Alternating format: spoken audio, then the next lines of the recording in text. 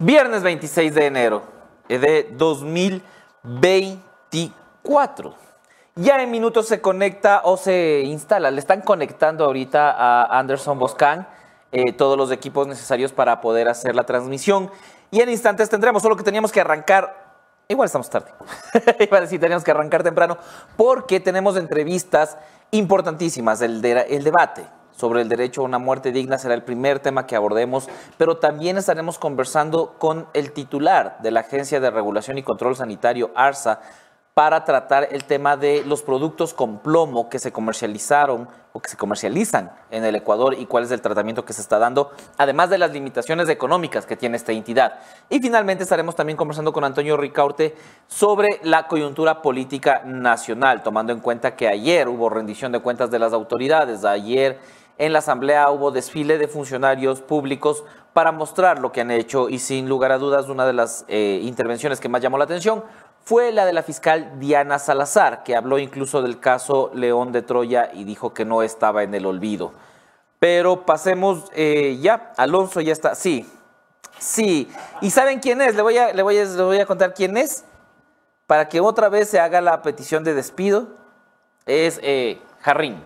Así que ustedes digan en la caja de comentarios ha sido Jarrín. ¿Quién es? Así que ya está aquí Anderson Boscan. Vamos a ver cómo despide en vivo a alguien. Por favor, me traen una esfera azul. Es que este es negro. No sé. Esas cosas se firman con azul. Sí. ¿Cómo están? Bienvenidos todos. Hoy es viernes 26 de enero del año del Señor 2023. Arrancamos este Café la Posta especial de un tema de discusión acalorada, apasionada, como suelen ser los temas aquí en la Posta. ¿Cómo estás, Javi? Buen día. Oye, tengo un retorno. Me escucho yo mismo. No son las voces de tu cabeza. Sí, no soy yo el esquizofrénico. Me escucho Oye, yo mismo. hay una pregunta de Javier Flores que me parece muy oportuna. Pregunta, Anderson, ¿por qué dices que eres ateo, sin embargo saludas todos los días diciendo Año del Señor? Sí, es una larga historia. No tenemos ahora tiempo para esa historia, pero la voy a contar en un día. Ya. Es una larga historia. Además, yo doy gracias a Dios. Yo le doy la bendición a mis hijas todas las mañanas. Sí. O sea, yo he fracasado como ateo en la vida. No puedo seguir llamándome ateo. Me han expulsado de la iglesia ateística. Claro, donde nos reunimos para no recibir a nadie. En serio, tengo el retorno con 5 segundos de diferencia del programa que me va a volver loco. Más loco de lo que ya estoy. ¡Vamos! Vamos a empezar ya, como les decía, tenemos varias entrevistas del día de hoy y todas estas llegan gracias a las marcas. Yo también tengo el mismo problema. Llegan gracias a las marcas que hacen posible este programa. Una de ellas, la Curtiduría Tungurahua, porque ustedes saben que la Curtiduría Tungurahua es la empresa más responsable en cuidado ambiental. En cuidado ambiental, ¿por qué? Porque son las únicas que tienen una planta de tratamiento de aguas residuales y certificación LWG, lo que garantiza su compromiso con el cuidado ambiental. Además, Curtiduría Tungurahua utiliza materiales sustentables y sostenibles. Ya saben a dónde acudir si necesitan el mejor cuero y un cuero que también piensa en el cuidado ambiental. Se trata de la Curtiduría Tungurahua. Vamos a dar algunos de los saludos por aquí. Buenos días, dice Nancy Cruz. Buenos días desde Impactos Noticiosos. No sé desde dónde nos manda saludos. Y tengo miedo leer y que sea una patanada, así que solo diré gracias por tus saludos. Buenos días de equipo bonito, dice Carlita Manzano. Oye, ayer tuve un momento de estoicismo en el programa. Ajá. Y tuvo muy buena aceptación. He tenido varias respuestas en redes sociales, Montenegro-FJ, sobre el mensaje de ahí, que no todo tiene que ser política. Me ha agradado mucho esa recepción de la gente. Pues bueno, ya tienes tu espacio estoico. Javi el estoico. Un consejo estoico todas las mañanas antes de terminar el programa y estamos del otro lado. Estamos ya... Buenos días Alexa, Magali Pozo, Mar Suárez, Kevin Toalá, Edwin Codex, Carlos Pineda, muchas gracias Nandito, Dios te pague, Diana Flores, Ernesto Guerrón, María José Orellana, Laura Lanas, Mario Serrano, Javier Flores, Marta Mora, Karina García Hinojosa, buenos días equipos, Miguel Brito, Célida Gavidia, hola, ya es viernes y listo. Mario Serrano pregunta, la DOME, ¿por qué no asoma? La DOME ha tomado 2 días libres de los 25,000 que tiene entonces no vino ayer. Dome es una gran acumuladora de días libres, ¿no? No, ya no tiene sentido. Vamos a normar en la empresa porque ya son demasiados. No, anormar es una forma de describir una acción futura. Eso ya está normado. No. Pero ustedes no respetan las normas.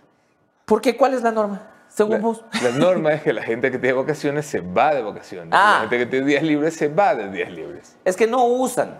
Entonces eso es lo que vamos a normar. No es que lo llevas a tu cuenta de ahorro. ¿Ah? Claro, esto es como los minutos de las telefónicas. Si no los usaste, ya los perdiste. Tal cual. No, Claro. no se puede ser acumuladores. Porque si no... ¿Qué haces sin corbata? Me pone Magali. Pues es que voy a contar la verdad. ¿Cuál es? No, chon. Voy a contar la verdad. Hoy me he quedado dormido. Y me he levantado a una hora tan indecente, pero tan indecente, que era solo cubre tu cuerpo para poder salir. Y me venía un pantalón así. Tan indecente como para poner los desayunos porque por tu culpa empezamos tarde. Pon la toma abierta. Mira qué zapatos estoy usando. Estos sí no se ven nunca en la vida. Estoy usando deportivos. ¿Ok? Ya me sentí... ¿Puedes entender mi nivel de estrés esta mañana? Entonces no Tu tenía nivel tiempo. de estrés es mi día más elegante. Claro, qué elegancia. Porque yo uso zapatos deportivos todos los días. Oye, están lindos esos zapatos. Así Hazle una toma. ¿Tenemos un camarógrafo aquí? ¿Sí? ¿Se puede desde allá o me voy allá? No creo que se pueda. Bueno, vamos. 3. ¿Qué tenemos? Noticias. Avancemos y hay noticias porque vamos a dar ya la bienvenida. Veamos si es que ya está nuestro primer invitado. ¿Me confirman? Sí. ¿Qué? A ver, mis zapatos. Ah, estos son mis zapatos. Qué lindo, están lindos. Sí, están muy chéveres. Oye, hay un poquito de azúcar. Yo sé que no debo tomar azúcar con el café, pero... Hasta que llegue nuestro primer invitado, se conecte o ya aparezca por aquí, vamos a pasar con la revisión de los principales hechos. Esto es En Caliente. Llegamos a donde nadie más llegó. Apoyando cuando nadie más creía en ti. Estando cuando hay que estar. Somos y seguiremos siendo parte de tu vida. Así somos los ecuatorianos. Así somos en CNT.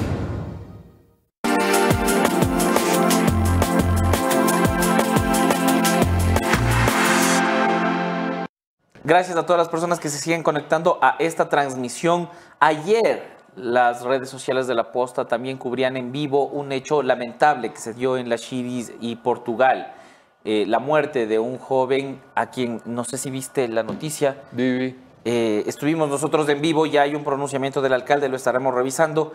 El joven falleció porque le cayó aparentemente una piedra desde un edificio y fue fulminante. ¿Le cayó una piedra o se soltó una piedra del edificio? Eso es lo que se está investigando. Eso es lo que se está investigando. Ahí están algunas de las imágenes.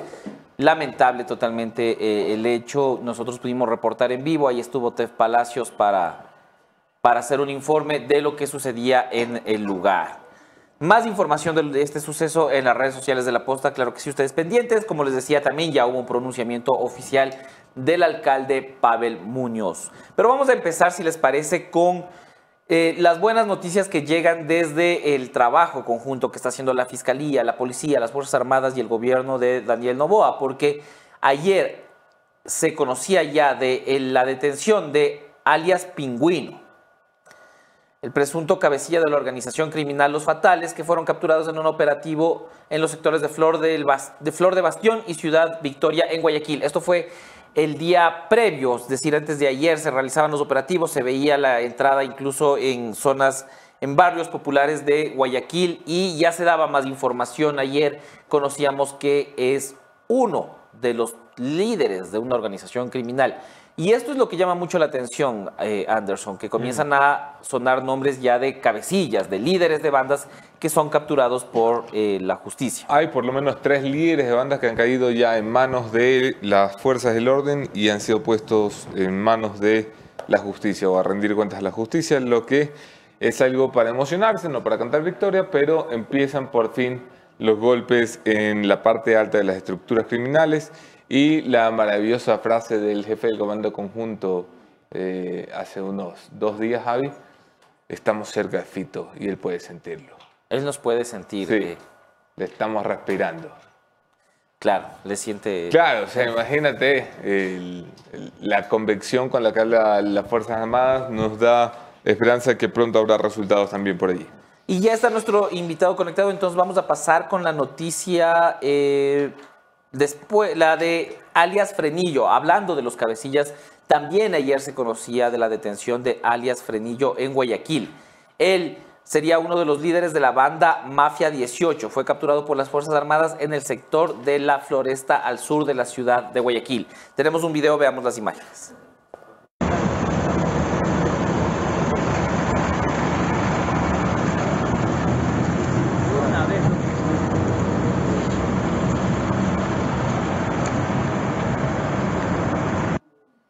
Yo siempre he querido saber cómo le ponen los alias. O sea, ¿los alias se los ponen los criminales a los criminales o se los ponen los policías que buscan a los criminales? Porque hay unos alias que tú dices, es imposible que el man se haga llamar así. Hay un alias que considero es el alias más controversial. No lo puedo decir aquí. Exactamente. Sí, es el más controversial de todos los alias. Y ese sí me despierta mucha curiosidad porque o le pusieron por intimidar. Pero ¿cuál es el alias? Necesito saberlo. No puedo decir. Alias proteína al asterisco. Sí. Sí. Sí, o sea, ese es el apodo, el Claro. alias más... que O jamás he sea, visto claro, en es la vida. como, pana, tú no te puedes hacer llamar así. A menos que seas tan rudo, pero tan rudo, que ese sea tu apodo y que nadie se pueda burlar. Digo, hola, yo... Ajá. No puedo. Por favor, necesito que la posta me responda esta pregunta. No Pero quiero. necesito hoy saber, ¿los alias se los inventa la policía, se los inventan los criminales o de dónde vienen? ¿Ok? Está bien. Prométeme, editor general, que me lo van a responder. Ya, dale. Ok, maravilloso, listo. Vamos a pasar ya con nuestra primera entrevista. Luego seguiremos analizando los principales hechos, sobre todo las declaraciones de la Fiscal General del Estado en la Asamblea Nacional. Pero ya está conectado con nosotros Farid Simon, quien ha sido una de las voces que está defendiendo la eutanasia que se solicita en este país. Y hay acciones de organizaciones pro vida que están tratando de impedirlo, precisamente mencionando a Farid Simon. Bajo esto, vamos a empezar ya con nuestras entrevistas en Café la Posta.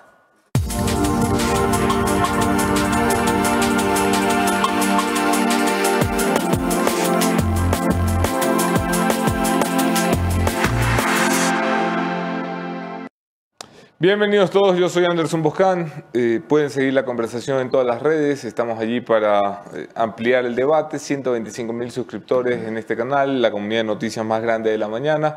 El programa más escuchado en podcast en Spotify por encima de cualquier producción nacional e internacional en la categoría de noticias. Muchas gracias por hacerlo posible. Vamos a arrancar con nuestra primera entrevista de esta mañana. Es un gusto recibir al doctor Farid Simon, autor de numerosas publicaciones, catedrático y abogado en el caso de Paola Roldán. Antes de entrar a la entrevista con el doctor Simon, permítanme recordarles un párrafo publicado de una crónica publicada en Diario El Telégrafo, que leí la primera vez que hablamos del caso de Paola Roldán, porque a mí me marcó muchísimo esta entrega. No sé quién la habrá escrito, no tiene el autor, pero felicidades al periodista. Dice: en una bodega, Paola Roldán ha dejado regalos para su hijo Oliver hasta que el pequeño cumpla 40. Todos están etiquetados por día y celebración. Es como una cápsula del tiempo que ha armado para estar de alguna manera presente en aquellos momentos especiales del niño. Paola tiene esclerosis lateral amiotrófica, ELA, también conocida como enfermedad de Lou Gehrig. Se trata de un padecimiento que afecta totalmente su movilidad y la mantiene conectada a un respirador. No tiene cura y tampoco puede realizar actividades básicas como levantarse, caminar, comer o lavarse las manos. Por ese motivo, Paola decidió pedir la eutanasia. Su caso se encuentra ya en la Corte Constitucional. Esto era una introducción necesaria. Me ponen por favor el doctor Simon en pantalla. Ahora sí, doctor Simon, buenos días. Buenos días, ¿cómo está? Muchas gracias por la entrevista. Muy bien, un gusto tenerlo aquí. Empecemos por el principio, doctor. ¿Nos puede describir a los que seguimos los titulares, pero no necesariamente los procesos judiciales, en qué etapa procesal estamos, qué es lo que se está discutiendo y si hay un calendario que nos permita adivinar si esto va a tener una pronta o tardía respuesta? Las demandas de inconstitucionalidad de normas, porque hay que aclarar la naturaleza de la acción, ¿no es cierto? Si bien hay un nombre, un apellido, una cara, un rostro, un ser humano concreto que es el que está empujando este proceso, que se llama Paola Roldán, lo que estamos pidiendo es la declaración de inconstitucionalidad de la norma que castiga el homicidio en todos los casos, sin hacer excepciones en aquellos que una persona solicita a un médico el buen morir. Entonces, ese caso es una cuestión abstracta. Entonces, nosotros demandamos esa inconstitucionalidad. Esa inconstitucionalidad no tiene plazos en la ley. No hay obligación de la Corte de resolverlo en un tiempo determinado. Sin embargo, la Corte, cuando recibió la demanda, estableció la priorización de la causa. Por lo tanto, la adelantó en la cronología. Y digamos que la Corte ha sido muy sensible en el caso porque ha ido tomando decisiones. Por ejemplo, el tema del adelantamiento de la cronología, posteriormente el tema de que el juez ponente, Ría Bonet, haya llamado a una audiencia pronto y que se haya desarrollado esa audiencia, y que después, cuando se dio la recusación, el juez presidente Eli Lozada haya resuelto rápidamente la recusación contra las juezas, da cuenta de la voluntad, creo que de algunos jueces de la Corte, de tratar este tema con prioridad. También hay del otro lado siempre la idea de que cuando hay un tema sensible o complejo, hay grupos, personas, organizaciones que buscan frenar o buscan entorpecer el proceso, pero yo creo que la Corte tiene una voluntad, pero no tiene plazos. Okay. Está a la espera de la sentencia. El juez ponente tiene que ser un borrador de sentencia que entendemos que debe estar listo. Ese borrador de sentencia se presenta en el Pleno y el Pleno vota. Necesita 5 votos para aprobar cualquiera de las opciones que resuelva la Corte. Doctor, ¿cuál es el argumento jurídico de fondo para solicitar la inconstitucionalidad, la declaratoria de inconstitucionalidad de la norma? ¿Qué es lo que está alegando la defensa de Paola? A ver, primero es una inconstitucionalidad condicionada, ¿no es cierto? Nadie quiere que se elimine el delito de homicidio del ordenamiento jurídico ecuatoriano. La inconstitucionalidad condicionada significa que debería leer esa norma, que no están sujetos a ese delito los profesionales de la salud que auxilien en un pedido de eutanasia a quienes en condiciones de enfermedades graves e incurables o lesiones graves e incurables que provocan profundo sufrimiento físico, emocional, hayan decidido las personas, libre y espontáneamente y conscientemente, el pedir el buen morir. Nuestro argumento se basa en 3 cosas. La primera, el derecho es a la vida. Las personas tenemos derecho a decidir qué tratamientos médicos recibimos o no recibimos. Y, por lo tanto, en esa autonomía de la voluntad que las personas tienen, también tienen un derecho a no ser sometidos a sufrimientos intensos. Y lo que planteamos es que esa lectura de esa norma solamente es compatible con esta libertad, autonomía, derecho a la salud, derecho a una vida digna, etcétera, cuando se permita que las personas que quieran puedan decidir y recibir ese tratamiento médico. Entonces, este es un poco el argumento que está detrás de la demanda, ¿no? Permítame, doctor, algunos momentos de ignorancia supina. Voy a ponerme aquí, porque mi idea como entrevistador es siempre traer los argumentos de los que no están presentes en la entrevista. Voy a ponerme aquí del otro lado. Hay quienes dicen, o podrían pensar, que esto no debería hacerse vía Corte Constitucional, que si uno quiere una modificación legal que abra la puerta a la eutanasia, lo que debería hacer es presentar un proyecto de ley ante la Asamblea Nacional, porque lo que le estamos pidiendo a la Corte Constitucional, dicen los detractores, es que haga una interpretación extensiva de la Constitución para una modificación legal. Es decir, estamos desnaturalizando a la Corte Constitucional. ¿Qué les dice usted? Primero, la norma que estamos refiriéndonos, la norma penal, es una norma que puede ser leída desde la perspectiva de su inconstitucionalidad, ¿no es cierto? Hay una lógica que tiene que ver con el rol de la Corte Constitucional en el ordenamiento jurídico ecuatoriano. La Corte Constitucional tiene un rol claro que determina que tiene que examinar las normas desde su constitucionalidad. Y esa constitucionalidad en ocasiones no es observada inconstitucionalidad, no es observada porque hay razones más morales o más razones históricas que sostienen una norma. Cuando uno señala la inconstitucionalidad de la norma, no porque haya estado en el ordenamiento jurídico durante mucho tiempo, significa que la norma haya sido constitucional. La Corte tiene esa competencia y está claramente en la Constitución establecida que la Corte puede determinar la inconstitucionalidad de las normas jurídicas, una inconstitucionalidad que puede ser de esta naturaleza, condicionada, o algunos dicen que es aditiva.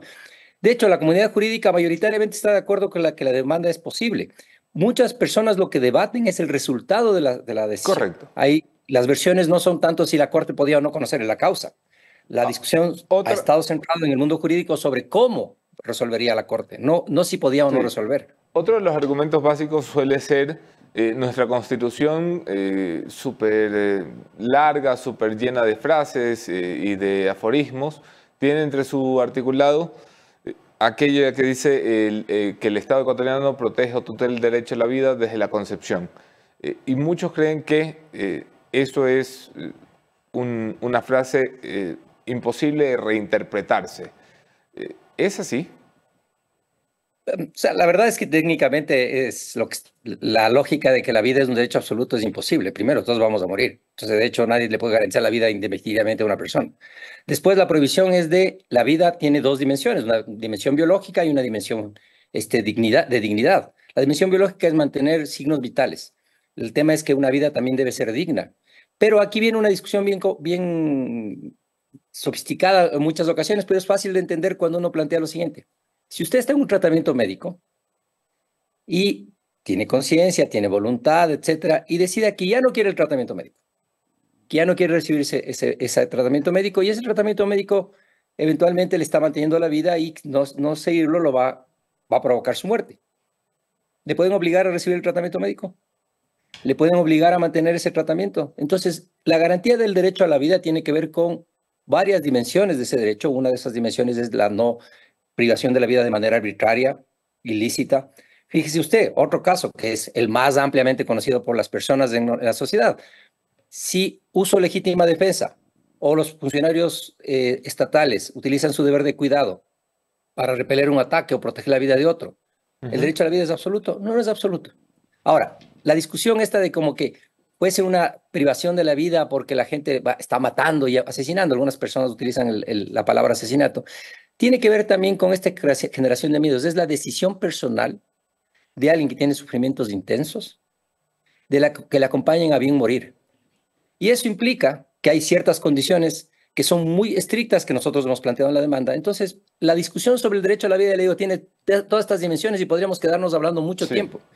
Pero cuando se lo presenta así, se comete un error increíblemente grave, que es creer que la vida tiene que ser garantizada siempre. No puede. Nosotros nos vamos a morir. Usted, yo, todos los demás. Entonces, lo que se prohíbe es la privación arbitraria de la vida, la privación abusiva de la vida.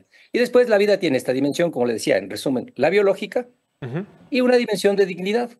Las personas que tienen enfermedades graves, incurables, que les provocan sufrimientos intensos, emocionales, físicos, pero inaguantables, esas personas están obligadas en las condiciones actuales a sufrir esa enfermedad y esa agonía o ese inmenso sufrimiento, porque el médico que le asista puede ir preso por asistirle a bien morir, aunque su decisión sea esa. Entonces, lo que dicen, la alternativa es, ¿sabe qué? Dróguele, cédele, noquéele, hágale sufrir días y días y días y días y días, deje que toda su familia vea ese sufrimiento, algún rato se morirá.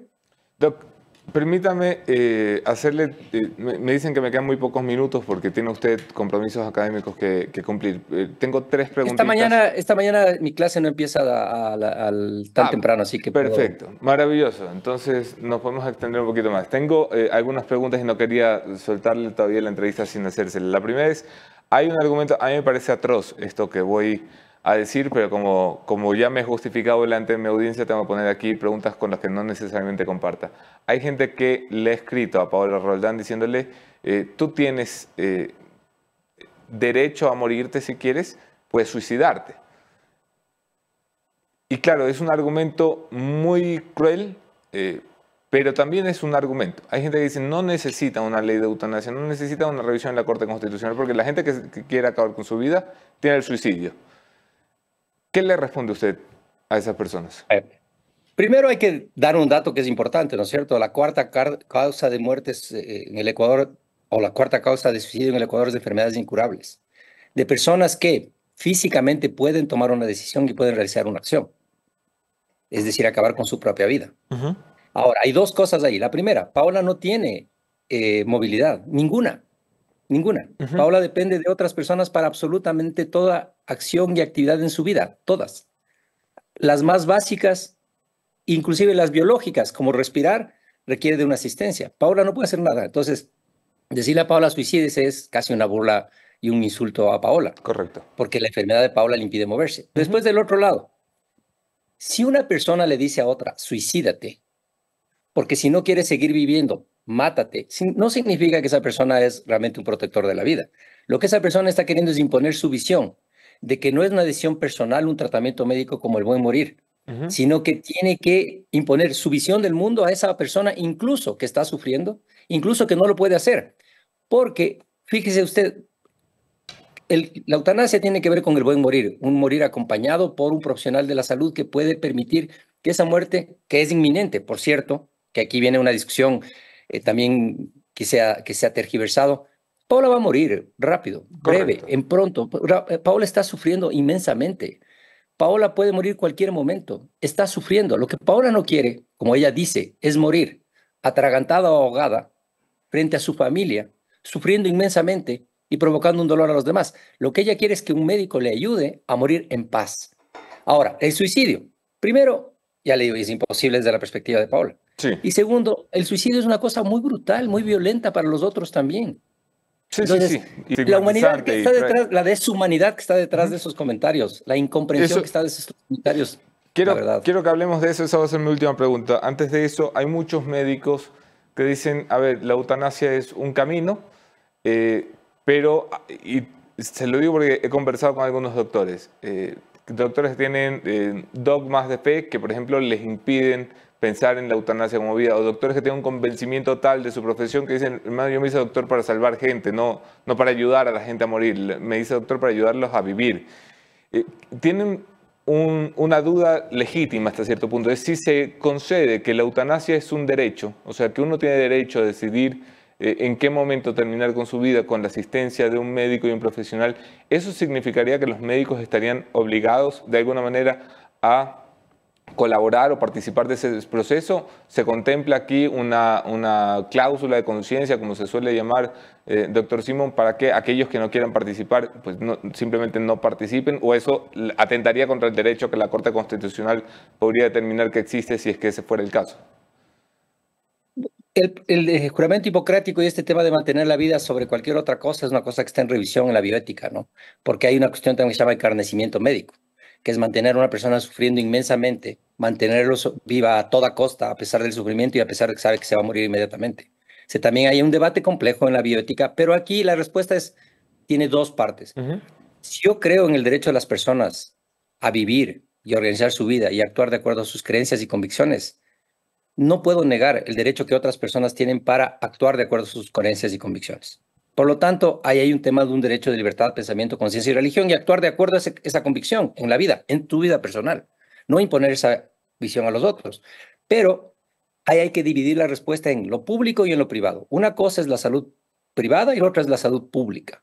La sanidad privada está basada en la libertad del paciente y la libertad del paciente para escoger el médico. Y la libertad del médico para tratar ciertos temas, excepto en el caso de emergencia contra la vida por la ley de protección del paciente, que usted sabe que es obligatorio Correcto. atender en caso de emergencia. Entonces, en la privada habría la posibilidad de esta variedad de médicos que hay unos que no tienen esa convicción y creen que efectivamente el derecho de las personas que tienen una enfermedad grave, incurable y que están sufriendo pueden tomar la decisión de acceder a la eutanasia. Del otro lado está el problema de la sanidad pública. ¿Qué pasa si el único médico de un lugar ejerce su derecho de objeción de conciencia?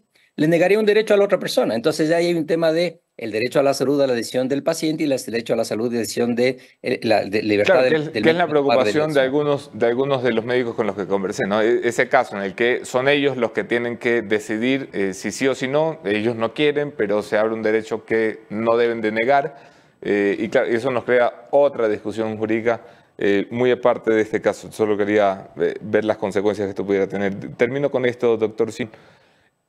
Hemos hablado aquí de una serie de comentarios absolutamente inhumanos. De hecho, la cuenta de Paola Roldán ha estado un poco mostrando el nivel de deshumanización con el que mucha gente se ha referido a su caso. Yo no sé ni tampoco se lo quiero preguntar si usted tiene algún tipo de fe o de creencia o de algo, pero ¿qué siente fuera de lo legal, fuera de los tribunales, cuando ve que usted mismo, que recibe mensajes como estos, o su clienta recibe este tipo de mensajes? ¿Cómo lo lleva? ¿Qué se le viene a la cabeza? ¿Qué piensa de quienes se describen como providas, por ejemplo?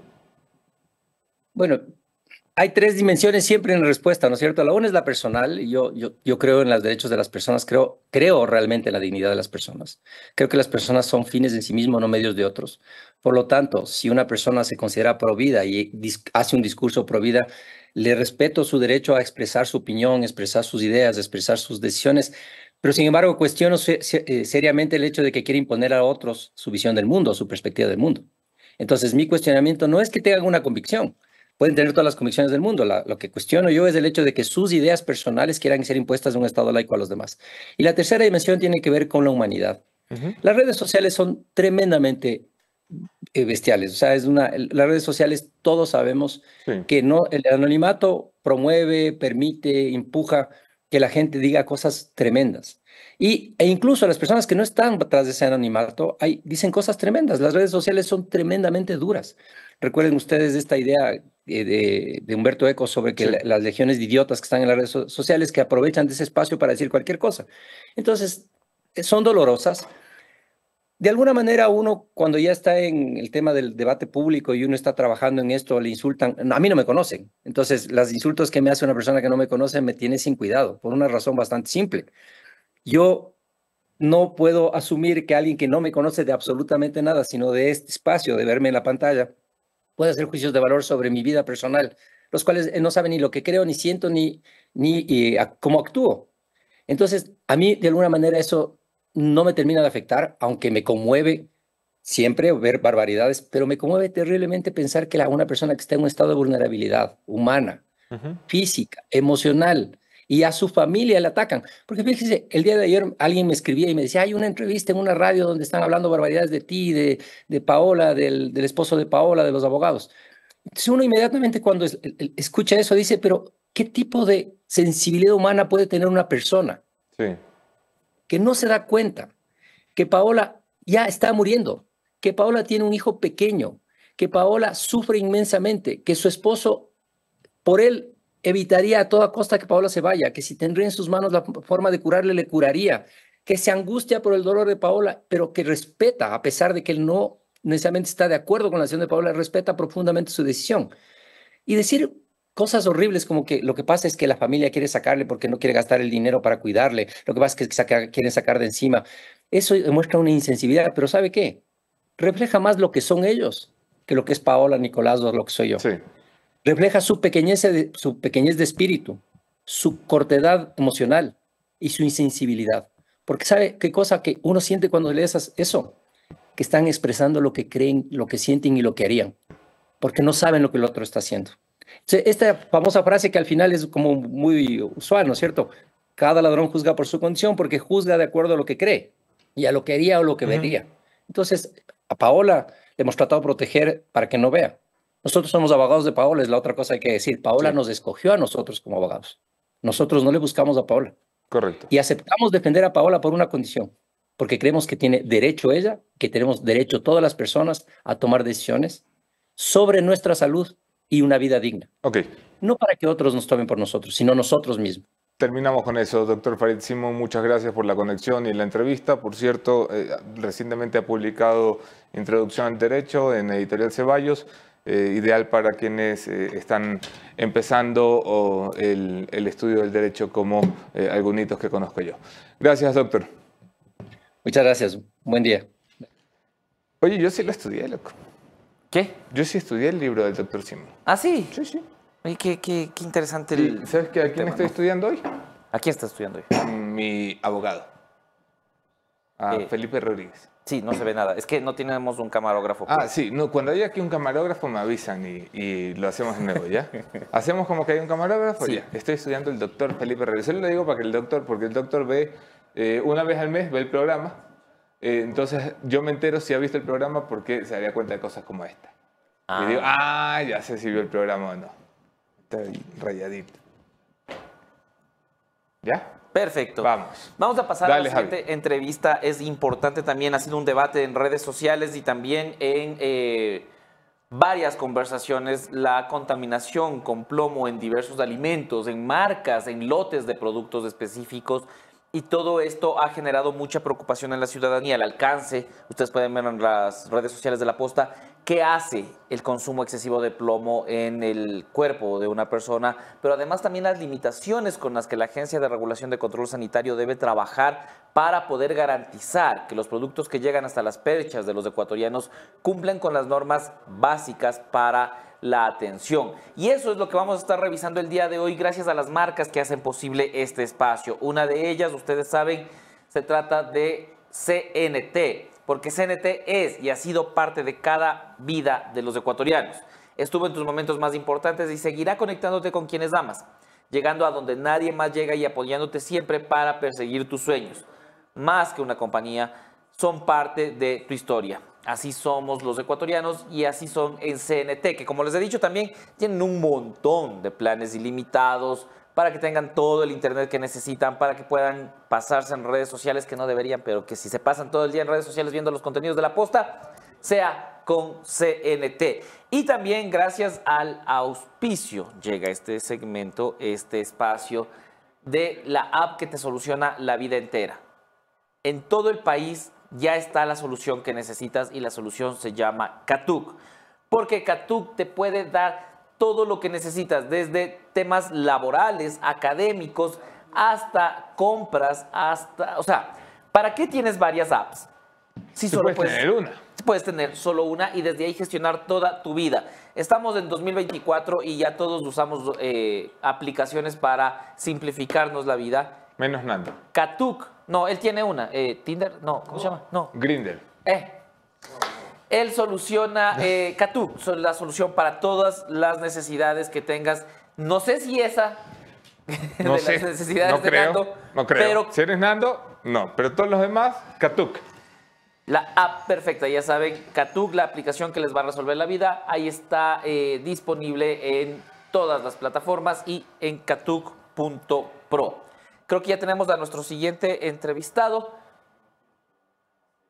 Tiene problemas en audio nuestro siguiente entrevistado. Podemos pasar entonces hasta que se solucionen esos problemas. Nosotros habíamos anunciado que aquí vamos a tener algunas de las declaraciones de la fiscal general del Estado. Podemos poner el video donde se menciona precisamente un caso que salió de esta redacción, el proceso de investigación que ahora es incluso un libro y que ha sido premiada en varios países. La investigación del Gran Padrino no ha terminado, según la Fiscalía, y se está trabajando en ello. Veamos el video. Caso León de Troya. Caso León de Troya. Caso que fue reabierta en enero del 2023 por esta administración, luego de revisar el expediente fiscal. Con base a transcripciones de las interceptaciones telefónicas y de la práctica de varios requerimientos, se identificó que existieron actividades relacionadas con delitos diferentes al tráfico de sustancias catalogadas sujetas a fiscalización.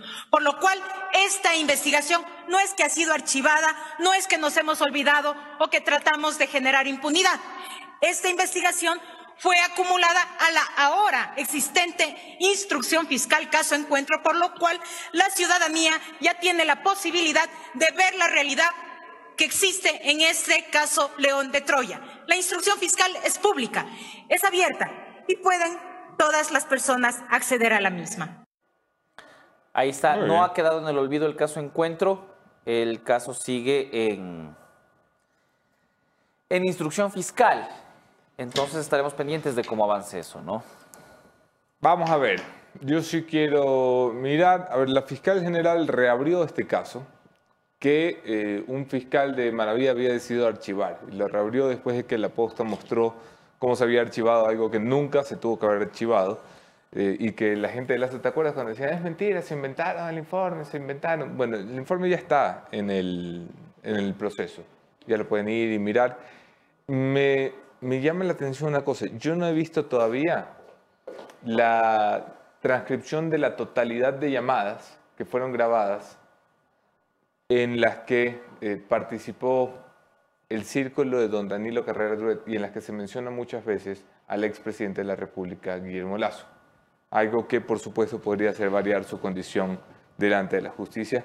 Pero la fiscal habla de esto porque ha sido una de las grandes críticas de quienes quieren llevarla a juicio político con alguna excusa, y era una forma de decirles, oigan, Giles, el caso León de Troya, porque preguntan, ahora se llama caso Encuentro.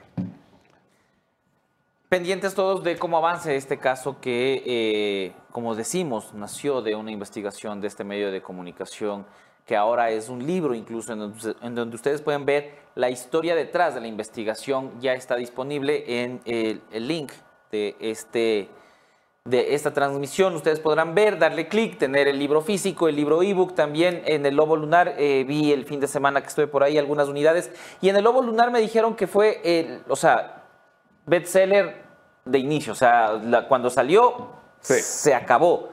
Decía la chica que nos atendía ahí en el local que tienen en Cumbayá, que no habían visto algo así nunca. Eso tenía que decirte, capaz en privado, pero... Maravilloso. Vamos a pasar ya con nuestro siguiente invitado. Se trata del director de la Agencia de Regulación y Control Sanitario. Ponemos en pantalla a Daniel Sánchez. Daniel, ¿cómo estás?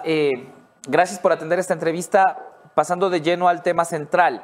Los ecuatorianos están preocupados por la presencia de plomo en los alimentos que consumen. ¿Qué ha encontrado la agencia durante las inspecciones que se hacen en perchas? Estimado Javier, ¿cómo está? Muy buenos días. Para la Agencia Nacional de Regulación, Control y Vigilancia Sanitaria, siempre es una grata oportunidad poder llegar hacia los ciudadanos a través de estos mecanismos de difusión. La ARCSA, desde el mes de noviembre, desde el mes de diciembre, ha intensificado los controles sobre productos que en el mercado nacional han declarado tener dentro componentes la canela, porque hubo una alerta inicial que identificaba a esta especia como posible contaminante con metales pesados para otro grupo de alimentos procesados. Por lo cual, nosotros inmediatamente nos activamos desde el mes de diciembre haciendo más de 1.300 controles en el territorio nacional, con el firme objetivo de llegar al control de los 1.443 productos que en el Ecuador tienen una notificación sanitaria y han declarado dentro de sus componentes tener a la canela como especia que forme parte de los mismos. De lo cual hemos hecho un barrido nacional y adicional a ello estamos tomando muestras. Estas muestras que deben ingresar a un laboratorio debidamente acreditado para a partir de ahí garantizar la inocuidad del producto. Día a día vamos recibiendo nuevos resultados y en la medida que recibamos la información sobre posibles lotes de productos que pudiesen estar contaminados y no tengamos evidencia de que esos productos han sido retirados del mercado, informamos a los ciudadanos para que se evite el consumo en caso de encontrar niveles de plomo. ¿Qué pasa si el consumo se efectúa? Es difícil poder decirle, o personalmente, si es que yo compro un producto de los que usted menciona, no es que yo cada vez que compre me fije en el lote específico y te quedan ciertas dudas sobre lotes anteriores o posteriores. ¿Qué pasa si un ecuatoriano, si un ciudadano consume plomo? Los efectos sobre la salud son diversos. Cuando se consumen metales pesados, pudiesen haber efectos inmediatos y efectos crónicos. Los efectos inmediatos pueden ser desde problemas gastrointestinales a efectos crónicos, como en el caso específico del plomo, que hace de reemplazo muchas veces del calcio y se deposita en los huesos y se va acumulando en la medida del tiempo. Sin embargo, lo importante es que los ecuatorianos puedan conocer qué lotes específicamente están contaminados o, bueno, tienen niveles de plomo para evitar su consumo. Inmediatamente hay este tipo de notificación o de alerta, nos activamos y también informamos a las empresas para garantizar de que este producto sea retirado del mercado. De hecho, nosotros vigilantes estamos en cada una de nuestras visitas de no encontrar ninguno de nuestros lotes hasta garantizar que el 100% del producto ha sido retirado. En caso de no tener esa evidencia, notificamos porque incluso el producto pudiese estar en los domicilios, ya puede haber sido comercializado. Y para que los ciudadanos tengan conocimiento y puedan evitar el consumo, informamos inmediatamente sobre los lotes específicos que pudiesen tener niveles de plomo. ¿Cuál ha sido la respuesta de las empresas privadas que han sido mencionadas dentro de lotes contaminados o lotes con una cantidad excesiva de plomo? ¿Ha sido una respuesta abierta a reconocer, a retirarlas? ¿Han apelado? Y si este es el caso, ¿qué se puede hacer? Porque lo que queremos es que al final no estén en perchas productos que pueden ser perjudiciales para la salud. De hecho, hemos tenido una gran respuesta por parte de la industria y hemos notado que hay un trabajo articulado importante en el que incluso desde esta semana estamos trabajándolo junto al Ministerio de Producción para poder garantizarle seguridad a los ecuatorianos sobre los alimentos que consumimos. Garantizar calidad en la producción nacional genera primero, que es nuestra principal función, salud en todo nuestro país. Y adicional a ello, la calidad va de la mano con la productividad y la competitividad en otros mercados.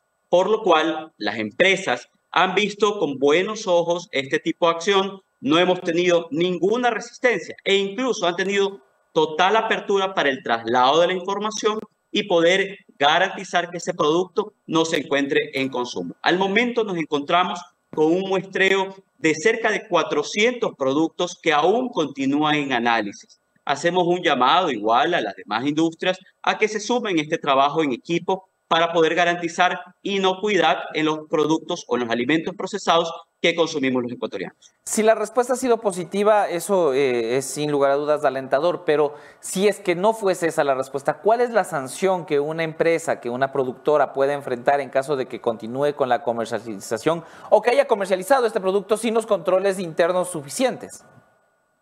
Más allá de la respuesta, siempre hay una responsabilidad y eso es importante. La OMS es muy clara. No existe ningún nivel por debajo del cual existe evidencia científica en el que se determine que el plomo no causa o no puede generar daños a la salud. Eso es importante y considero que es responsabilidad de todos, sobre todo de la autoridad de control y de la industria, garantizar que los productos no tengan ninguna contaminación. Más allá del hecho de tener una gran apertura, las empresas están también siendo parte de procesos administrativos que acarrean la suspensión temporal de la línea de producción específica sobre el producto, el retiro del producto del mercado y adicional a ello las sanciones que están contempladas en la Ley Orgánica de Salud. ¿Cuáles son estas sanciones? Para citar algunos ejemplos, para entender un poco a qué se somete y también que las empresas que nos están viendo en este momento, los productores, sepan que no es solo el retiro del producto que ya les genera una pérdida económica importante, no es solo la suspensión de la producción temporal que también les genera una pérdida económica importante, sino que además están sujetos a otras sanciones. ¿Cuáles son, por ejemplo, estas sanciones? Las sanciones pudiesen llegar a la suspensión definitiva de la notificación sanitaria o de su permiso de funcionamiento y adicional a ellas las económicas que pueden ser cerca de 10 salarios básicos unificados. Es importante que nosotros podamos determinar estas medidas que nos garanticen calidad en la producción. Lo que comentábamos, y esto es una pregunta también que llega de parte del equipo de La Posta, el consumo, ¿en qué cantidad? ¿Cuánto uno puede decir en cuanto al consumo, por ejemplo, de la salsa de tomate? ¿Cuándo se puede convertir en un riesgo estimado para la salud? Si bien detallaba la falta de estudios definitivos, sí es importante decir, por la preocupación que existe, es decir, si yo compré... se quedó congelado, creo. Un poco de salsa de tomate. Ahí está. No. Daniel. Justo cuando íbamos a responder la pregunta de Kevin Piedra. Nunca sabremos. Esperemos que se pueda establecer conexión porque es importante saber eso. ¿Cuál es la cantidad que uno puede considerar ya de riesgo? Y además también me parece importante hablar de las limitaciones que tiene la agencia, una agencia que necesita recursos para hacer recorridos, para hacer inspecciones, para tener los laboratorios donde se puedan hacer las investigaciones, pero que desafortunadamente en los últimos años ha sido desmantelada, digamos, y tiene instalaciones en pésimas condiciones. Si es que no vuelve el invitado, no. ¿Alguien me podría responder? Yo toco esto esperando que alguien me diga no. Ya.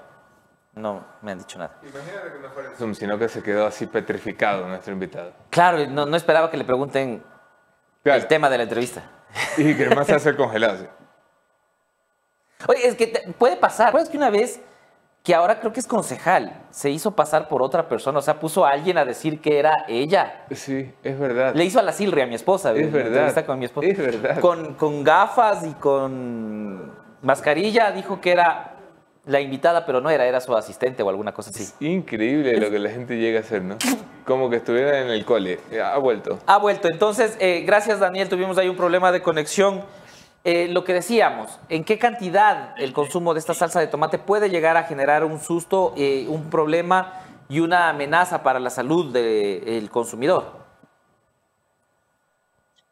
Como les refería, ningún nivel de consumo es seguro para la salud. De hecho, no hay una evidencia científica que ello lo determine. A partir de lo cual hemos determinado cuáles podrían ser los niveles dentro del producto como tal. Hay dentro de la norma, el análogo o el similar del ENE en Colombia determina que no debería ser más allá de 1.5 miligramos sobre kilogramos. Entonces, lo que estamos encontrando y estamos notificando son productos que tienen niveles superiores a esa medida. Entonces, nosotros debemos garantizar que los productos no tienen ningún nivel de plomo que sea inseguro para el consumo y que no garantice la salud, por lo que nosotros inmediatamente procederemos a informar aquello. Y el otro tema que queríamos abordar rápidamente es la situación económica que enfrenta el ARSA. Veíamos que el presupuesto que ustedes tienen para todo el trabajo que tienen que realizar, ¿no? Lo que decíamos, desde la inspección en percha hasta los análisis que se deban hacer, es una institución que debe estar fortalecida económicamente y en personal y en equipos. ¿Cuál es la situación que enfrentan ustedes para poder revisar, para poder dar seguridad a los ecuatorianos y al consumo de productos en el país? Al momento lo que hemos realizado lo primero que hicimos fue un diagnóstico situacional sobre el estado actual en nuestra capacidad de control. Eso implica el trabajo territorial y el control de laboratorio. Dentro del control de laboratorio hemos informado que apenas el 58% de los equipos se encontraban operativos. Eso indica más del 40% de equipos estaban inoperativos y son 600 los equipos que fueron transferidos del Instituto Nacional de Higiene a la agencia. Eso implica de que muchos de ellos han cumplido su periodo de vida útil. Lo primero es recuperar nuestra capacidad analítica sumando otros laboratorios que debidamente acreditados puedan contribuir a esta acción de control. Con lo cual hemos generado un primer llamado a las universidades que voluntariamente deseen sumarse a esta capacidad de control y acreditándose debidamente con el Servicio de Acreditación Ecuatoriano, tengamos parámetros de evaluación para determinados productos que están sujetos a nuestro control. Adicional a ello, estamos trabajando en el levantamiento integral de necesidades de nuestro laboratorio, tanto en infraestructura, equipamiento, reactivos y talento humano, para a partir de ahí fortalecer y recuperar la operatividad dentro de la capacidad instalada actual. Y adicional a ello... Daniel, perdona que te corte ahí. Deberíamos pensar, con todas estas necesidades y con todos estos requerimientos, pensar en regresar a institutos como el Izquieta Pérez, que funcionaba aquí y que daba atención, soporte al sector público y que desapareció, que perdió toda la fuerza.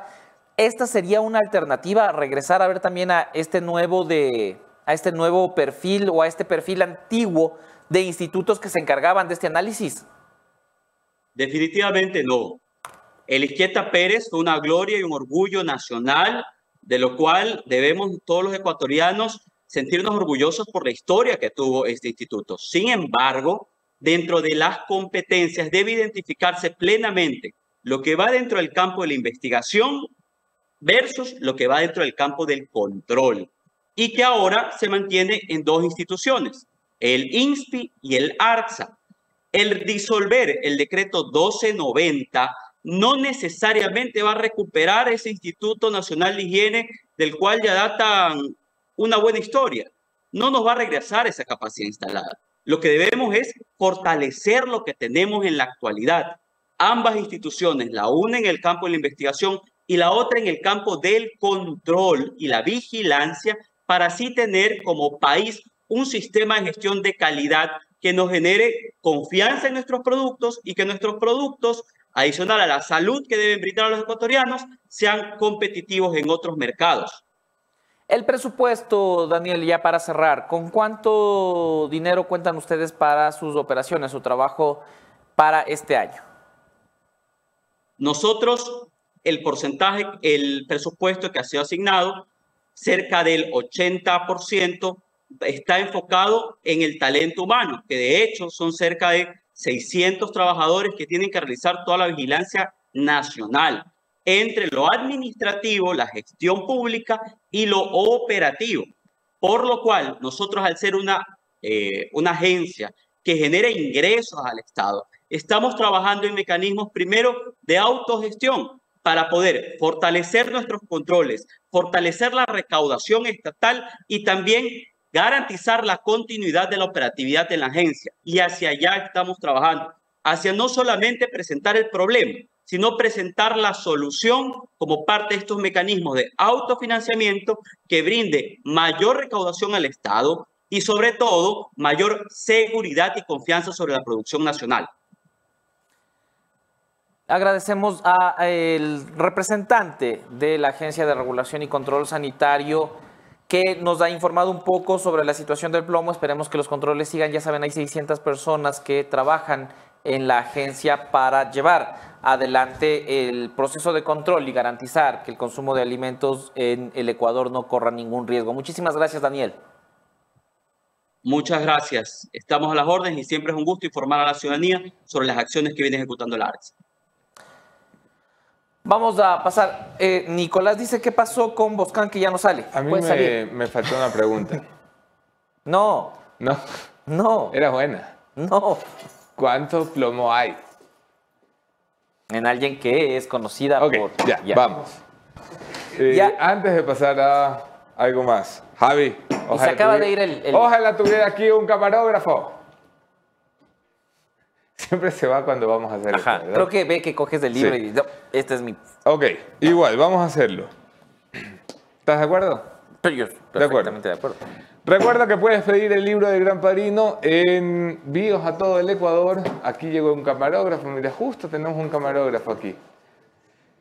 Envíos a todo el Ecuador, recuerda que puedes pedirlo por WhatsApp, el link está en la descripción de este video y en este momento Javier Montenegro lo va a poner en los comentarios de manera fijada en esta conversación para que puedas hacer tu solicitud por WhatsApp a todo el Ecuador. Veía un comentario que decía ¿cómo lo pido en Guayaquil? Por WhatsApp. ¿Cómo lo pido? Por WhatsApp. Por WhatsApp. Todo por WhatsApp. Por Javier Montenegro se refiere al equipo de producción que es el que puede hacer eso, entonces... Sí, por Javier Montenegro me refiero al que lo quiera hacer.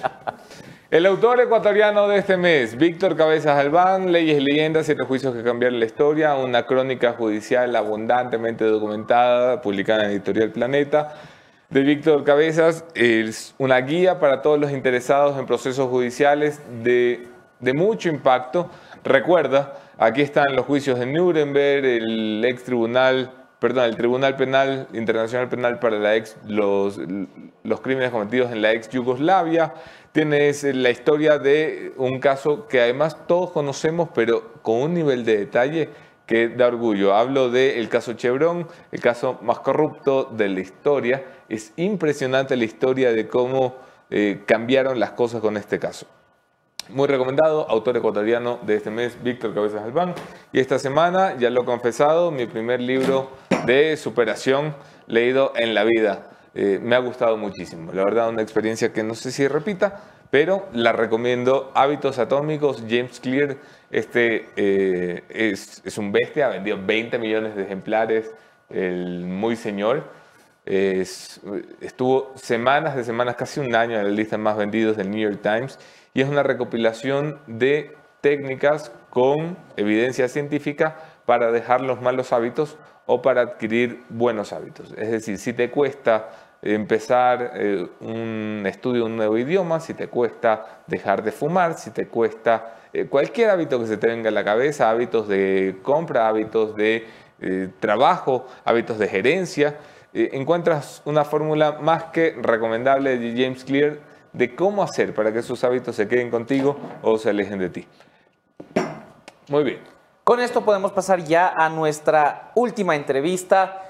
una entrevista presencial. No me gusta que todas las entrevistas sean por Zoom. Yo odio las entrevistas por Sí. Zoom. Por eso, nuestro último invitado es presencial y es con el que podemos hablar de esas cosas que no podíamos hablar con el director del ARSA. No podíamos preguntarle al director del ARSA muchas cosas. ¿Cuestiones íntimas, dices tú? No, tampoco quiero ¿No? preguntarle cuestiones íntimas a nuestro siguiente Me da invitado. un poco de miedo. Pero lo dejo a tu criterio. Ok. Vamos Recibamos entonces a Antonio Ricaurte, analista político, buen amigo de esta casa. Antonio, Hola, ¿cómo Nelson, estás? qué gusto. ¿Cómo Como vas? siempre. Bien, muchas gracias. Oye, el presidente de la República ha cambiado mucho desde la última vez que hablamos contigo. Desde la última vez que hablamos contigo, se decía, mira, el presidente sí está intentando comunicar diferente, pero era todavía una incertidumbre si iba a dar resultado alguno para su gobierno o no. Hoy tenemos un presidente con 80 puntos de aprobación, entre buena y muy buena, apenas 10 puntos de rechazo, y el otro 10% es no sabe, no contesta, o sea que ni le va ni le viene. Está en un momento fenomenal el presidente, pensando incluso ya en reelección, anulando a su oposición política. Esto ha cambiado mucho. ¿A qué se debe? A ver, contigo hemos hablado mucho sobre esto y hoy se está consolidando el hecho de que ese diferente, distinto a los políticos tradicionales, hoy ya está evidenciado en la forma de ser, de actuar y de comunicar del presidente de la República. El presidente, si es que hoy serían las elecciones presidenciales, ganaría por ovación. Sí. Pero por ovación. Yo creo que muchos pensarían en presentarse o no a la carrera presidencial. Yo creo que correría casi solo si es que las elecciones fueran el día de hoy. ¿Qué es lo que vemos ahora? A ver, el elemento de imagen en la política y en la vida misma es esencial, es fundamental. La imagen de una persona es el 85% de lo que marca la vida de un ser humano y en la política principalmente. Todo lo demás es, o sea, el 10%, 11% es lo que diga, el discurso, la propuesta, que casi no cala, que casi no llega y que la gente no logra entender y tampoco logra asumir lo que un político o quien sea que se presente en un medio de comunicación diga. Lo principal es la imagen. Y tú tienes a un presidente de la República con el... Me están pasando un cafecito, Anderson. El presidente de la República tiene este rato ese 80% de imagen positiva porque es definitivamente el distinto, pues. No es el político que contigo hemos hablado de traje, corbata y mocasín. Es el presidente que va y le da una entrevista a José Delgado, que va a Radio Canela para una entrevista presidencial, que escoge a La Posta para ir al Palacio. Es absolutamente distinto, que se pone camiseta negra. Sí, sale con suéter en la entrevista. Yo vi toda tu entrevista y de Mónica con el presidente. ¿Sabes qué fue lo más representativo y lo más importante de la entrevista? El saco del presidente. Sí. El saco parecía tejido por la abuelita. Hay otra cosa. ¿Ah? El presidente, y esto es una decisión presidencial, mira tú, él tiene un ministro de comunicación que es muy bueno en lo que hace, súper formal, súper tradicional, y es más de todo lo que no está haciendo el presidente. Y el presidente decide que sus entrevistas no deben de durar más de 15 minutos. Y lo decide acertadamente, porque es el tiempo que la gente tiene para ver una entrevista. Pero perfecto, cuando tú a tus hijas les quieres enseñar un videíto de YouTube o algo, estoy seguro, porque eso hacen todos los jovencitos, todos los millennials, aprietan la pantalla. Si es que dura más de un minuto, ya no quieren ver, ya no se enganchan. Y el ser humano... Ahora, el ser humano tecnológico no quiere ver cosas muy largas. Entonces, esos 17 minutos fueron más que suficientes. Pero además, las formas del presidente no se viste como los políticos tradicionales, no actúa como los políticos tradicionales, no habla como los políticos tradicionales. No. Eso disgusta a los inteligentísimos, a los filósofos de la política, a los opinólogos, a algunos medios de comunicación, a algunos periodistas. Pero él habla como la gente habla. Él transmite con las palabras con las que la gente se sienta a conversar en la sala de su casa. Había unos colegas que tenían que ir al psiquiatra porque había venido el presidente a La Posta o otros medios de comunicación. Rompe esquemas. Ahora, ese saco me hizo acuerdo de algo que tú te debes acordar. El chaleco en el debate. El chaleco en el debate, pero además Bernie Sanders, este candidato significativo de los Estados Unidos, los suéteres de Bernie. Cuando se posesionó Biden, todos van muy formales a la posesión en el Capitolio, trajecito negro, corbata negra. Bernie Sanders fue con un abrigo café, no era negro, era café, un terno del siglo pasado y con unos guantes de niño explorador. Eso no fue casual. Bernie Sanders tiene asesor en memes. Ese traje de Bernie Sanders fue el meme más visto en esa época, no me acuerdo cuántos cientos y miles de millones de personas vieron y generaron un meme a partir de eso. El saco del presidente, para mí fue una maravilla. Hubo memes también, ¿no? Sí, claro. El saco del presidente. ¿Cómo se llamaban esos? Star Trek. Porque tenía la formita esta. Sí, pero además, a ver, el opinólogo, el consultor o el analista típico te dirá, a ver, qué buena entrevista, dijo esto, dijo el otro, a nadie le importa. Yo te puedo decir, porque así es la vida y el 85% son imágenes en la política, el saco fue determinante. Excelente. Además, otra cosa, el presidente dice cosas importantes en esa entrevista con La Posta, como voy a reducir un 25% de los subsidios, que pasa, vale madre, a la gente le valió madre. Pero le dice a Leonidas Issa, y creo que lo hablamos contigo, le dice a Leonidas Issa, oye, no se te ocurra, porque te vas a enfrentar con los militares si hay un paro, y si quieres ven a conversar, ven con la ministra. Muy bien calculado. ¿Por qué? A ver, el presidente de la República está en su mejor momento. Y disculpa, eso lo vieron 2 millones de personas. Sí, eso es lo más significativo. O sea, ya hemos hablado que la imagen del presidente de ser distinto es fundamental. Solamente siendo distinto ya tiene 85% de ventaja con el resto. Sí. Ya tienes un elemento esencial que es la guerra que estamos viviendo. O sea, hay 2 momentos importantes aquí. El uno, cuando se fuga Fito y cuando se fuga Colompico. Y el segundo momento es cuando se toman un canal de televisión en el país y se ve en vivo. Ese hecho en guerra se llama elemento emotivo, que es lo más importante. El elemento emotivo te mueve absolutamente todo alrededor de un apoyo a quien aprovecha ese momento. El presidente de la República generó alrededor de él apoyos nunca antes vistos. Sí. Medios de comunicación, comunicadores, opinólogos, ciudadanía, comunidad. Su oposición se tuvo que alinear. Políticos de oposición y gente que está con él, partidos políticos, comunidad internacional. Sí. Entonces, nadie ha tenido un apoyo de esa magnitud que le permite al presidente de la República ir con todo, principalmente en el principal problema que tiene este país, que es la inseguridad. Muy bien, los militares hoy tienen unos índices de aprobación enormes, gigantescos. Los militares están haciendo acto de presencia en todo el territorio nacional.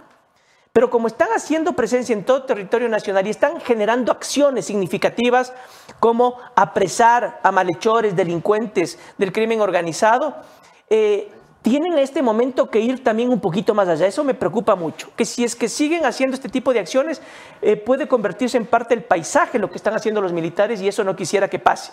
Los militares tienen que ir con todo, porque además la gente... Bueno, pero ya empezó la captura de cabecillas, ¿no? Que es lo que comentábamos hoy. Eso, la gente quiere que los militares vayan con todo, que sean agresivos, que sean malos, que sean violentos con el crimen organizado. Que tengan la tablita de derechos humanos. La tablita para los cabecillas. Claro. O sea, está bien que le saquen a estos soldaditos de las casas de caña, que vayan a Esmeralda. Bueno, han caído 3 cabecillas entre ayer y hoy. Sí. Me parece necesitan palo, pero un número no menor. 3 de 23. Necesitan palo. La gente quiere palo. Entonces, cuando tú tienes todo este andamiaje, esta protección alrededor del presidente, es fácil determinar que nadie va a permitir en la población ecuatoriana que una organización política, social o como se llame, o la CONAIE, paralice el país. La gente eso no va a admitir, eso no va a aceptar. ¿Tú crees que Leonidas Issa se acaba de quedar sin piso? Sí, totalmente. Porque además Leonidas y todos los que representan a las organizaciones sociales de base, llámese Confeniae en el oriente, llámese CONAICE en la costa, llámese Cuarunari en la sierra, cada uno de los dirigentes han pasado a ser parte del discurso político tradicional y de las acciones políticas tradicionales que la gente no quiere y no acepta. Antonio, voy a pasar la palabra al editor general, a Monseñor de la Posta, gran jefe, inmaculado y todopoderoso de la redacción, don Javier Montenegro. Así me dicen todos los días. Antonio, ¿cómo vas, Javier? Oye, a ver, para seguir en el tema de la CONAIE, el golpe, como lo dijo, cómo se hizo, creo que se notó en la reacción de Leonidas Diz al día siguiente, en la reacción incluso de las organizaciones sociales, del FUD, que también ya tuvieron o comienzan a tener otro tono porque se dan cuenta que estarían en desventaja, que no tendrían apoyo popular. ¿Qué hace la CONAIE para recomponerse? Porque vemos que de junio del 22, que la CONAIE era un actor fuerte dentro del panorama, al no tener fuerza para la elección, Leonidas Diz a no lanzarse en las de 2023. Y ahora, en este momento en el que el presidente Daniel Noboa también lo minimiza de alguna manera al decir, reúnase con mi ministra, que no sé cómo leíste tú ese momento, ¿en qué punto está la CONAIE y cómo podría volver a levantarse cuando su bandera de lucha ha sido precisamente lo que ahora la gente no quiere, una paralización? La CONAIE está muy debilitada, así como están debilitados también los partidos políticos y los políticos en general. ¿Por qué? Porque esta organización también ha pasado a ser parte del discurso, del diálogo y del idioma de los políticos tradicionales. Se muestran muy tóxicos, muy negativos, la gente tiene miedo, tiene recelo, no son positivos. No están hablando el idioma de la gente, tampoco los líderes, tanto de la CONAIE como de sus filiales, como acabo de señalar. Entonces, en este momento no tienen ninguna capacidad de movilización, ninguna capacidad de adhesión del pueblo ecuatoriano a partir de una protesta, de una lucha social en contra de tal o cual medida o del gobierno nacional. El presidente de la República tiene este rato un blindaje gigantesco, que es ese 80% de imagen positiva, que es enorme. Tiene el blindaje también de que está enfrentando y que el pueblo ecuatoriano está enfrentando un conflicto armado interno, una guerra interna, que además tiene el respaldo de la población en general, como hace un rato analizábamos, de políticos, de partidos políticos, de comunidad internacional, de medios de comunicación, etcétera, etcétera. Entonces, si es que alguien en este momento en el que estamos atravesando una guerra, pretende paralizar el país, irse en contra del gobierno, desestabilizar la institucionalidad, creo que no va a tener ningún piso, y no solamente que no va a tener ningún piso, sino que va a generar el rechazo masivo de la ciudadanía. Eso no es posible en este momento. Jan Topic también se queda sin piso de alguna manera, y te digo porque en nuestra entrevista lo menciona sin decir su nombre también el presidente, al decir eso es para los que quedan cuartos. Y también desde el anuncio del estado de excepción, el decreto el decreto 111, el que determinó que las bandas delincuenciales son parte de grupos terroristas, el presidente salió en una pinta, nosotros decíamos aquí, muy tópico, con chompa de cuero, el movimiento de manos incluso parecido. ¿Cómo deja esta situación donde la bandera principal de Jan Topic, que era la seguridad, ahora está controlada por el presidente de la República, Daniel Noboa? Hay datos también de encuestas de opinión en las que se compara y se pregunta quién estaría más capacitado para enfrentar a la delincuencia organizada, el terrorismo. ¿El presidente Daniel Noboa o Jan Topic? 80% el presidente de la República.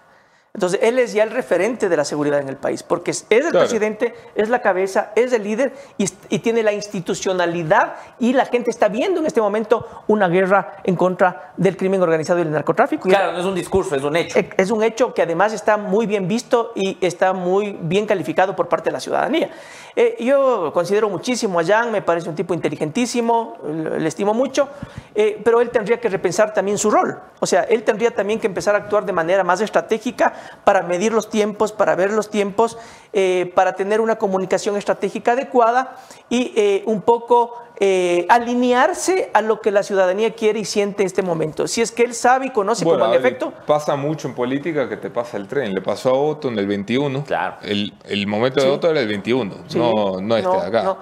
Se metía el 21, Lazo no conocía, pero en el quinto lugar. Peor en la sociedad tecnológica en la que vivimos, en esta sociedad líquida, que lo que pasa este rato después de un minuto ya no existe. Sí. Entonces los políticos también. Eso de hacer carrera política ahora ya no existe. Eso de ir peldaño por peldaño, no. Si es que eres muy conocido, corres el riesgo de que te desgastes, que te hagan leña y que te vayas al carajo. El tema ahora es, como dice Anderson, estar en el momento adecuado, ser desconocido, irrumpir, ir, ganar, patear el tablero y ser una figura nueva en política. Entonces, Jan ya fue político, Jan ya fue candidato y los outsiders no pueden repetir 2 veces ser ese outsider diferente y distinto. Ese es el problema con Jan. Eso ya le pasó a Otto, le pasó a Yacu Pérez, que fueron outsiders o pudieron haber sido outsiders en su momento y que ya no fueron más. Entonces, eso de pensar quién ganaría la presidencia ya no existe, porque estamos acostumbrados a pensar en los conocidos. Entonces, ¿quién puede ir en la papeleta? ¿Quién puede ser candidato? Eso ya no existe. El que gana las elecciones hoy aquí en el mundo entero es el que casi no existe, el diferente, el distinto a los políticos tradicionales. Para no sonar a una alabanza interminable para el presidente Noboa, ¿cómo podría embarrarla? En este gran momento donde podría ser electo en una sola vuelta, pero tomando en cuenta que falta más de un año para las elecciones, ¿qué podría hacer mal para que esta buena racha y este buen momento se desplome? Yo voy a ser repetitivo en algo. Sobre todo con el antecedente, disculpen, de que hubo 2 presidentes antes que también llegaron casi al 80, Lasso y Moreno, y que terminaron en una cifra, ¿no? Sí, eso he oído muchísimo. No le comparemos a Lasso con Noboa. A ver, Lasso le envuelve, le hace sentir todopoderoso, le convierte en un monarca europeo, ahí puede caerse. Si es que sigue siendo como en efecto hoy es, y eso irradia, tranquilo, humilde, sencillo, se le ve buena persona, un chico bacán. Entonces va a seguir muy bien con ese tipo de forma de actuar, de forma de ser, de forma de vestir, distinto a los políticos tradicionales y estando en contacto permanente con la gente. Para terminar nada más, tú aquí dijiste algo que fue altamente controversial, que se replicó un montón, recordarás, y también el tema de hay que lucir medio cojudón, creo que era la expresión, para ganar. Ajá. Ese es el mismo presidente que ahora estamos alabando. Es decir, cambió, sabe adaptarse al momento político. Sí. ¿Qué pasa con Noboa, que en un momento se veía así y ahora, en cambio, representa la seguridad en el país? A ver, aquí una cosa muy clara. El presidente de la República se ve y la gente le percibe humilde, sencillo, joven, que se viste, habla y actúa diferente, que tiene un diálogo, que tiene un léxico y una forma de hablar muy cercana a la gente, que no confunde a la gente con números y cifras que nadie entiende, aburridísimas. Y eso ojo, Javier, eso para los opinólogos, para ciertos comunicadores, para antiguos analistas políticos, eso para ellos es que se le ve como cojudo. No es que sea cojudo. Dicen, como no habla larguísimo, horas de horas, como no se viste con traje, corbata y mocasín, como es aburridísimo, como no habla cifras, no exhibe cifras, porque como no habla en difícil, entonces es un cojudo. No, él es muy inteligente. Si es que para los inteligentísimos, para los filósofos, para los catedráticos, para los opinólogos es un cojudo, entonces está muy bien. Él es un ciudadano común y corriente que está transmitiendo y comunicando muy bien a la gente. Está haciéndolo muy bien en materia de imagen, de comunicación y de acción. Ahora, la última pregunta es, ¿quién ha alabado más al presidente, Lavinia o Ricaurte? Yo soy un poco anárquico. Pero te veo emocionado con la figura del presidente. Y es de las pocas. Porque además tú siempre has defendido este tipo de político, ¿no? Claro. Me encanta, estoy encantado con eso. No le conozco al presidente, nunca he hablado con el presidente, no tengo cercanía con el presidente, pero me encanta que él esté demostrando eso que siempre hemos defendido, que hay que ser diferente, distinto al político tradicional, aburrido, tedioso, que se pone traje, corbata, mocasín y que se pone un sellito aquí. Un pincito aquí. Un pincito. Horrible. Que no habla larguísimo, que no habla de cifras interminables, aburridas, que no busca palabras complicadísimas para que digan que es inteligentísimo. Me encanta cómo es la forma de actuar, de comunicar y la acción que el presidente de la República está teniendo en este momento, principalmente en su accionar en contra del crimen organizado y el terrorismo. Terminamos allí la entrevista. Muchísimas gracias, Antonio. Siempre es un gusto y un placer conversar contigo, hermano. Javi. Terminamos solo con una buena recomendación, porque si hay alguien mejor para seguridad que el presidente Daniel Noboa en términos de Antonio Ricaurte, eso es Cajamarca Protective Service. ¿Qué es Cajamarca Protective Service? Y voy a mirar a la tablet para poder contarles todo lo que tienen. Ustedes pueden ser parte, forma parte de la élite de seguridad privada en el Ecuador. Cajamarca hoy en día se sigue expandiendo y es la empresa de seguridad de mayor crecimiento a escala nacional. Por algo, Cajamarca Protective Service es protección total. Ustedes pueden visitar sus redes sociales, ahí están en pantalla para que puedan seguirlos. Tienen experiencia y formación en seguridad privada. Ustedes se pueden ser parte de Cajamarca Protective Service y ustedes también pueden beneficiarse del servicio que ellos brindan. Seguridad total, confianza. Más confianza que la que Ricaurte tiene en Daniel Noboa. Ok. ¿Terminamos allí? Terminamos ahí el programa del día de hoy y la semana. Hemos llegado al fin de la semana. ¿Qué semanita? ¿Por qué todas las semanas estamos terminando así, cachis? Es como... ¡Qué bestia! Es que cómo cuesta llegar al fin de semana ahora, ¿no? Sí. Nos estamos haciendo viejos, creo, Javi. Sí, yo estoy ya a un mes de cumplir 38. Ya es bastante. ¿Cuándo es tu cumpleaños, Javi? El 28 de febrero. 28. No se dejen engañar por mi vestimenta de adolescente. En realidad soy bastante viejo ya. Es verdad. Yo lo confirmo y lo ratifico. Y quiero cerrar solo deseándole el mejor de los éxitos a una de las personas que ha sido parte importantísima de esta empresa los últimos 2 años. Hoy nos despedimos de Estefanía Vaca y le mando un beso y un abrazo y que le vaya muy bien donde sea que le vaya, a donde sea que vaya y que le vaya de maravilla. Me sumo. Aquí nos veremos este lunes. Otros entrevistados, mismos entrevistadores, Javier Montenegro, Anderson Boscán. Esto fue Café la Posta.